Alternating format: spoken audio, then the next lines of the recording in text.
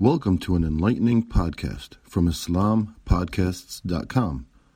We encourage our listeners to please comment and let us know how we can grow in our knowledge to better serve our community.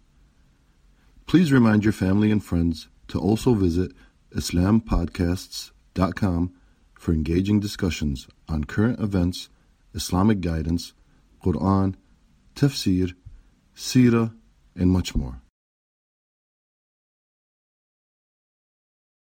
The time is just gone 9:38 a.m. We continue with News and Views this morning. And just to remind our listeners that you can get onto Salam Media's Facebook page. And this interview is coming to you live on our Facebook page. We'll be talking with Mazhar Khan, member of Hizb ut-Tahrir in the United Kingdom. We're talking about the Muslim world. We're talking about globalization. We're talking about a number of issues. And when one looks at it, the entire Muslim world at this point in time in one big mess. We're looking at Palestine. We talk about Kashmir. We speak about Yemen. We speak about Syria. We speak about the Rohingya, even Sri Lanka. And this is an onslaught on the Muslim world that is coming from in various forms, in various ways. Islamophobia. And the key issue here is while we are living in an era of a pandemic, while the world is being obsessed with COVID-19, being fed in the mainstream media with news, and in fact, to the extent that this obsession has become a point that is consuming us, yet the entire Muslim world that has been suffering for far too long. And this is the reason why we are looking at talking to Mazhar Khan as we head towards the end of 2020. We know he was due to come to South Africa this week, but unfortunately couldn't make it. But we actually, it's a pleasure having him with us on Salam Media this morning. Brother Mazhar, Assalamu alaikum wa rahmatullahi wa barakatuh. Alaikum salam wa rahmatullahi wa barakatuh. Welcome, and Jazakallah khairan so much for joining us this morning. Now, I know you were due to come to South Africa. We were due to have this interview live in the studios with you here at Salam Media. Unfortunately, you couldn't make it. But at the same time, Brother Mazhar, it is time for us to reflect on where we are as a Muslim ummah. And as I pointed out, right across the entire world, there is this huge onslaught against Muslims, against Islam in various forms and ways. Yes, and it's been very focused, especially since 9/11, but it's been continuing. It's actually a continuation of the colonial era. And this is what globalization actually is, because what globalization is the outcome of the Western world to facilitate global trade, to basically make it easier for the leading powers to access resources and access markets around the world. And this is achieved by forcing governments in other countries, including the Muslim world, to adopt to free market economics. And this is basically colonialism with a bit of PR. So globalization means Western products like jeans and mobile phones are made by slave labor across the world so they can sell them at huge prices for the Western markets. And the Muslim world is in this context. So our governments, our rulers are subservient to the Western world order. So even though the colonial period may have ended, Muslim countries are not independent. They don't have independent foreign policy, and they don't have independence in the way they do their economics. And I think for any Muslim who is familiar with global affairs will understand that Muslim countries, Muslim leaders are not independent in the way they act. And there are many, many examples that have gone before us in the recent past and in the further history where we see this taking place. So we are still subservient and we are not independent. Now, Brother Mazhar, when we look at the Muslim world today, we're talking of close on to about 1.6 billion people on the planet at this point in time as Muslims. And we are not short of numbers. We are not short of resources. We are not short of skills, expertise, of intellect, and in various forms and ways. At the end of the day, we can be totally independent, and we don't have to follow any of the isms, any of the systems that the West has actually thrown at the Muslim world. The key question is, why then are we so vulnerable? You know, a lot of it stems from, and this is unpalatable for some people, but a lot of the problem is centered in the political field. It's to do with the politics. And it's created this illusion in the world that the Muslims are weak. It's created an illusion that the Muslims are divided. And it's created an illusion that our enemies and our opponents have a very strong hand and are undefeatable. And this is an illusion. And to be honest, as Muslims, we should understand that we have been here before. This is not something new. We have been here before. For example, when the Crusaders occupied Palestine, Masjid al-Aqsa was occupied for 100 years. And the only reason that a foreign power was able to come into the heart of the Muslim world and occupy a sacred land and stay there for 100 years is because the disunity, political disunity of the Muslims in the area who colluded with the Crusader occupiers. And that is unfolding today as well. So for 100 years, people thought, oh, we are not able to defeat the Crusaders. They are too strong. They are this, they are that. Our Iman is too weak. We are too corrupt. We are this. Until Salah ad-Din shattered that illusion. Salah ad-Din al-Ayyubi, rahimullah, shattered that illusion. And in just one single battle, expelled the Crusaders from Jerusalem. And because of this, Wizard of Oz, you know, in the story of Wizard of Oz, everybody thinks that this wizard is so great, he can do anything. But it was just an illusion until a little girl with a dog pulled the curtain and exposed the wizard for a frail old man who had no power. But he controlled the people through fear and an illusion.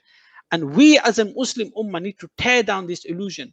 And one thing that should warm our hearts is that 100 years the Crusaders occupied Masjid al-Aqsa. The current Zionist apartheid settler state in Palestine has existed. That occupation has existed for over 100 years since the British entered it in 1917, right? And it's high time that somebody from this ummah now shatters that illusion. And the only reason that Zionist settler apartheid occupation state exists today is because of the collusion of the Arab states, which has been ongoing even before 1947.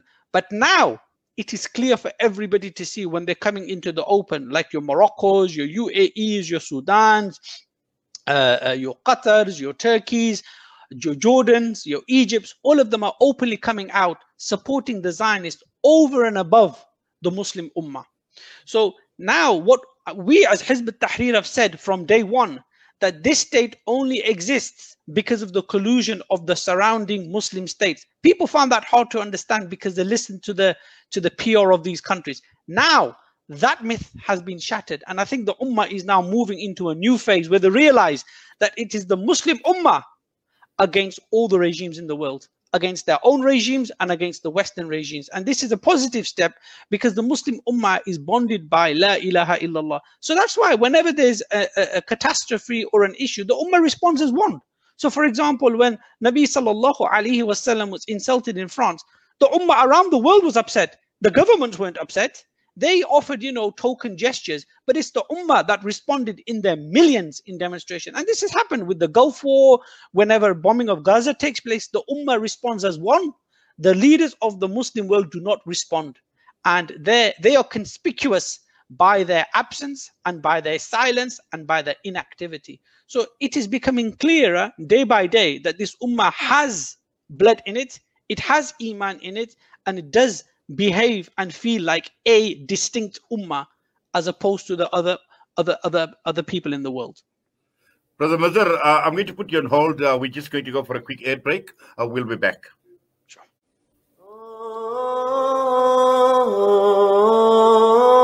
Salam Media, a global voice for humanity.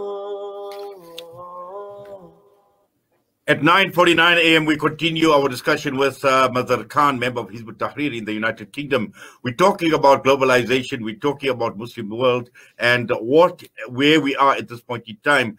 Brother Mazhar, just before the break, and you spoke about a new phase. Now, this is important to understand because looking at where we are, the lines have clearly been drawn. And from Palestine to Kashmir to Yemen to Syria, we see what is taking place in Sri Lanka with the cremation of Muslim bodies under a pandemic, and right across the entire world, Libya. And earlier on, I spoke to Dr. Azam Tamimi. We were talking about the Arab Spring, and 10 years later, in terms of the Arab Spring, even talking about democracy. In fact, the Muslim world, the Arab world, is far worse off now than what it was even in 2010, at the time when the Arab Spring had actually begun. Now, the key question here is, for the Muslim Ummah, we know we have major problems as far as leadership is concerned. We've got a major leadership vacuum at this point in time, where no single leader is worth his salt at this point in time to lead the Muslim Ummah, Brother Mazhar. No, correct. And I think this is something we've been saying for many decades, but now even the common man in the street knows it. So, for example, Saudi Arabia, when it increases the production of oil, or increases the prices of oil or decreases the price of oil, is done at the American diktat, not for the interest of the Muslim Ummah. It'll be done for the American interest. When we look at Pakistan, that facilitated the war in Afghanistan, the longest American war, Pakistan facilitated the logistical support from Pakistan and allowing Pakistan airspace to be used. Had Pakistan said to America, we are not going to help you, there is no way America could have attacked Afghanistan from thousands of miles away. They need the Muslim Ummah, they need the Muslim land, they need the Muslim airspace, right? Because without that, they are unable to operate. This is why they will make sure, by hook and by crook, that the political leaderships in these countries are subservient to their demands and their needs. This is why they interfere in the politics around the world. And it's because these countries have signed up to the Western world order. They signed up to the World Bank. They signed up to the international rule-based, what they call the international rule-based world, basically being subservient to their international order and their international norms, which has handicapped the Muslim Ummah. So they're not able to act freely. They have to act according to what the West demand. So, I mean, you've seen now, for example, Turkey will act in Libya. Turkey will act in Syria. Turkey will act in Kurdistan, but Turkey will not act against the Zionist occupiers. And you see that Muslim countries, when it comes to the Palestinian occupation, they will feign weakness. They will feign inability. But suddenly that weakness and inability disappears when it comes to attacking Muslim countries. And we've seen that time and time again. So this is what I mean by a new phase, that this illusion that has been cast over us of being weak and divided is not really the case. So it's a case of the Muslim Ummah taking its destiny into its own hands. And this is why the governments are getting more brutal in the Muslim world and not tolerating any kind of dissent, because of their weakness, not because of their strength. So if you look at Sisi now, Sisi is more brutal than Mubarak was, because he realizes that his existence is dependent on outside support. His existence is not dependent on the support from his own people. So he has to crush them. And he has to allow America and the Zionists to do whatever they want in order for his survival. So this is an indication of the weakness of the Arab regimes and not their strength because of their brutality. And this is playing across the Muslim world. And even now in Pakistan, Pakistan for so long has been arguing about Kashmir. Kashmir is a disputed territory. Kashmir is part of our land. But America has now stipulated over the last 15, 20 years that you need to resolve this issue, because America has sided with India in her battle against the Chinese threat to its global hegemony and its global control of the markets.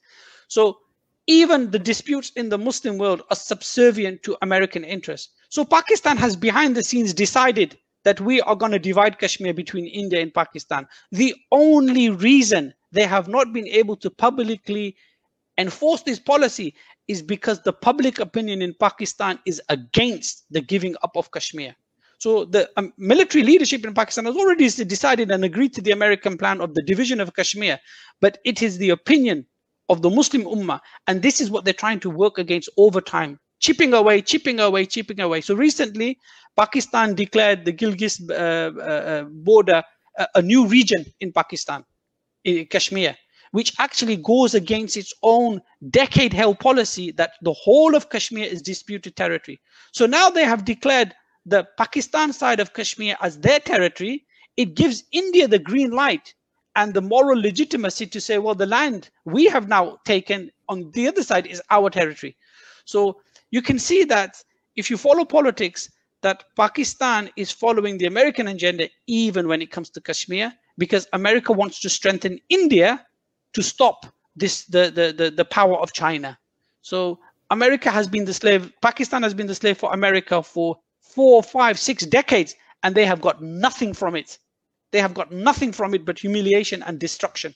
Yet they still are slavish to that. And now, alhamdulillah, we see that within Pakistan now that, you know, there are voices calling out against this.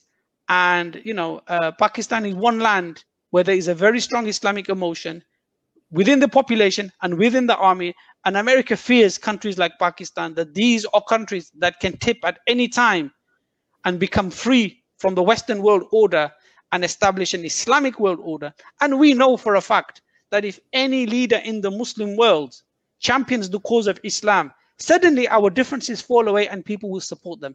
Even if we've had many fake dawns in our history where somebody claims to be an Islamic ruler, the Ummah supports them. Even when Saddam Hussein stood up against America, even that was a geopolitical battle, there was people in Africa, in Uganda and Kenya wearing "We Love Saddam" t-shirts, not because they love Saddam Hussein, but because they hate America.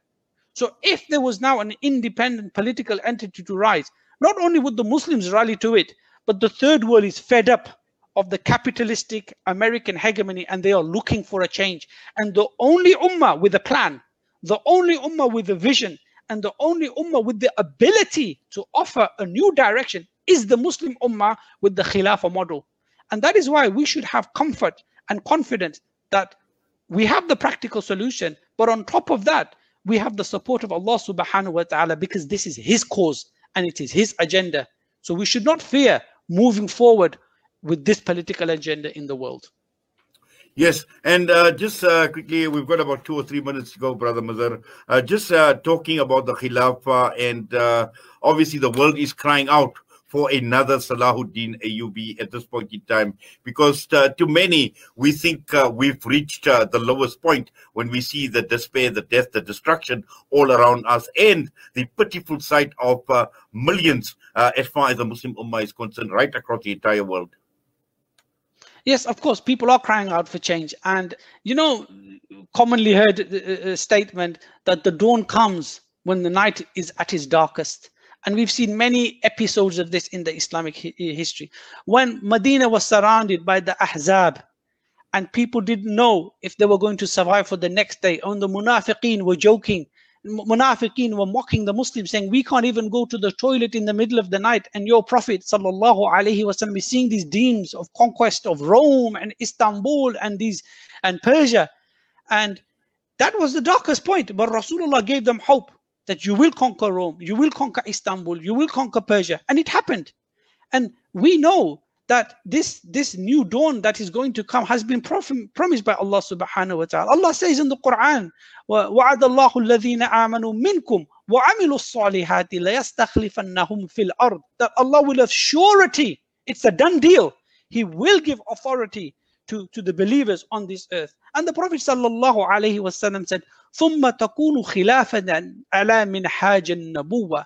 And then there will be a khilafah based on the prophethood. Not on the Ottoman model, not on the Abbasi model, not on the Umayyads model, but the Khilafah Rashida model. So the Prophet sallallahu alaihi wasallam, there will be the Khilafah based on the prophethood. So it's a done deal. It's a done deal. The only question that should be arising in the minds of the Muslim is, are we going to be on the right side of history? Are we going to take part? Are we going to be Salah ad-Dins? Are we going to be Muhammad al-Fatih? Or are we going to be forgotten by history because we were just people who procrastinated and people who waited? But the minority will take the banner and move forward, and they will be glorified. The name of Salah ad-Din wasn't known to the Sahaba, but the name of Salah ad-Din is known to us today.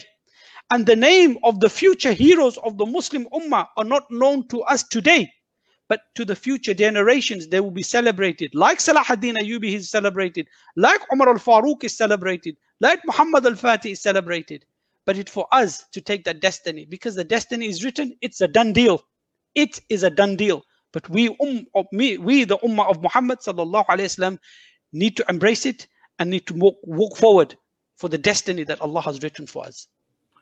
Well, Brother Mazhar, Jazakallah so much for that and for your time with us this morning. And I know we could have continued. There's a lot more that we would have loved to discuss with you. And we hope, inshallah, that you will make it to South Africa at some stage. We know, unfortunately, you were not able to make it this time. But inshallah, looking forward to you as well. Allah accept, Allah reward your efforts. And once again, appreciate your time talking to us out of the UK this morning. Assalamu alaikum wa rahmatullahi wa barakatuh. Wa alaikum assalam wa rahmatullahi wa barakatuh. Thank you for listening to this podcast. Podcasts on current events, Islamic guidance, Quran tafsir, and seerah are available at islampodcasts.com as well as on iTunes. Rate, review, and comment, and let us know how we can grow in our knowledge to better serve our community. Please subscribe, share, and tell a friend about islampodcasts.com.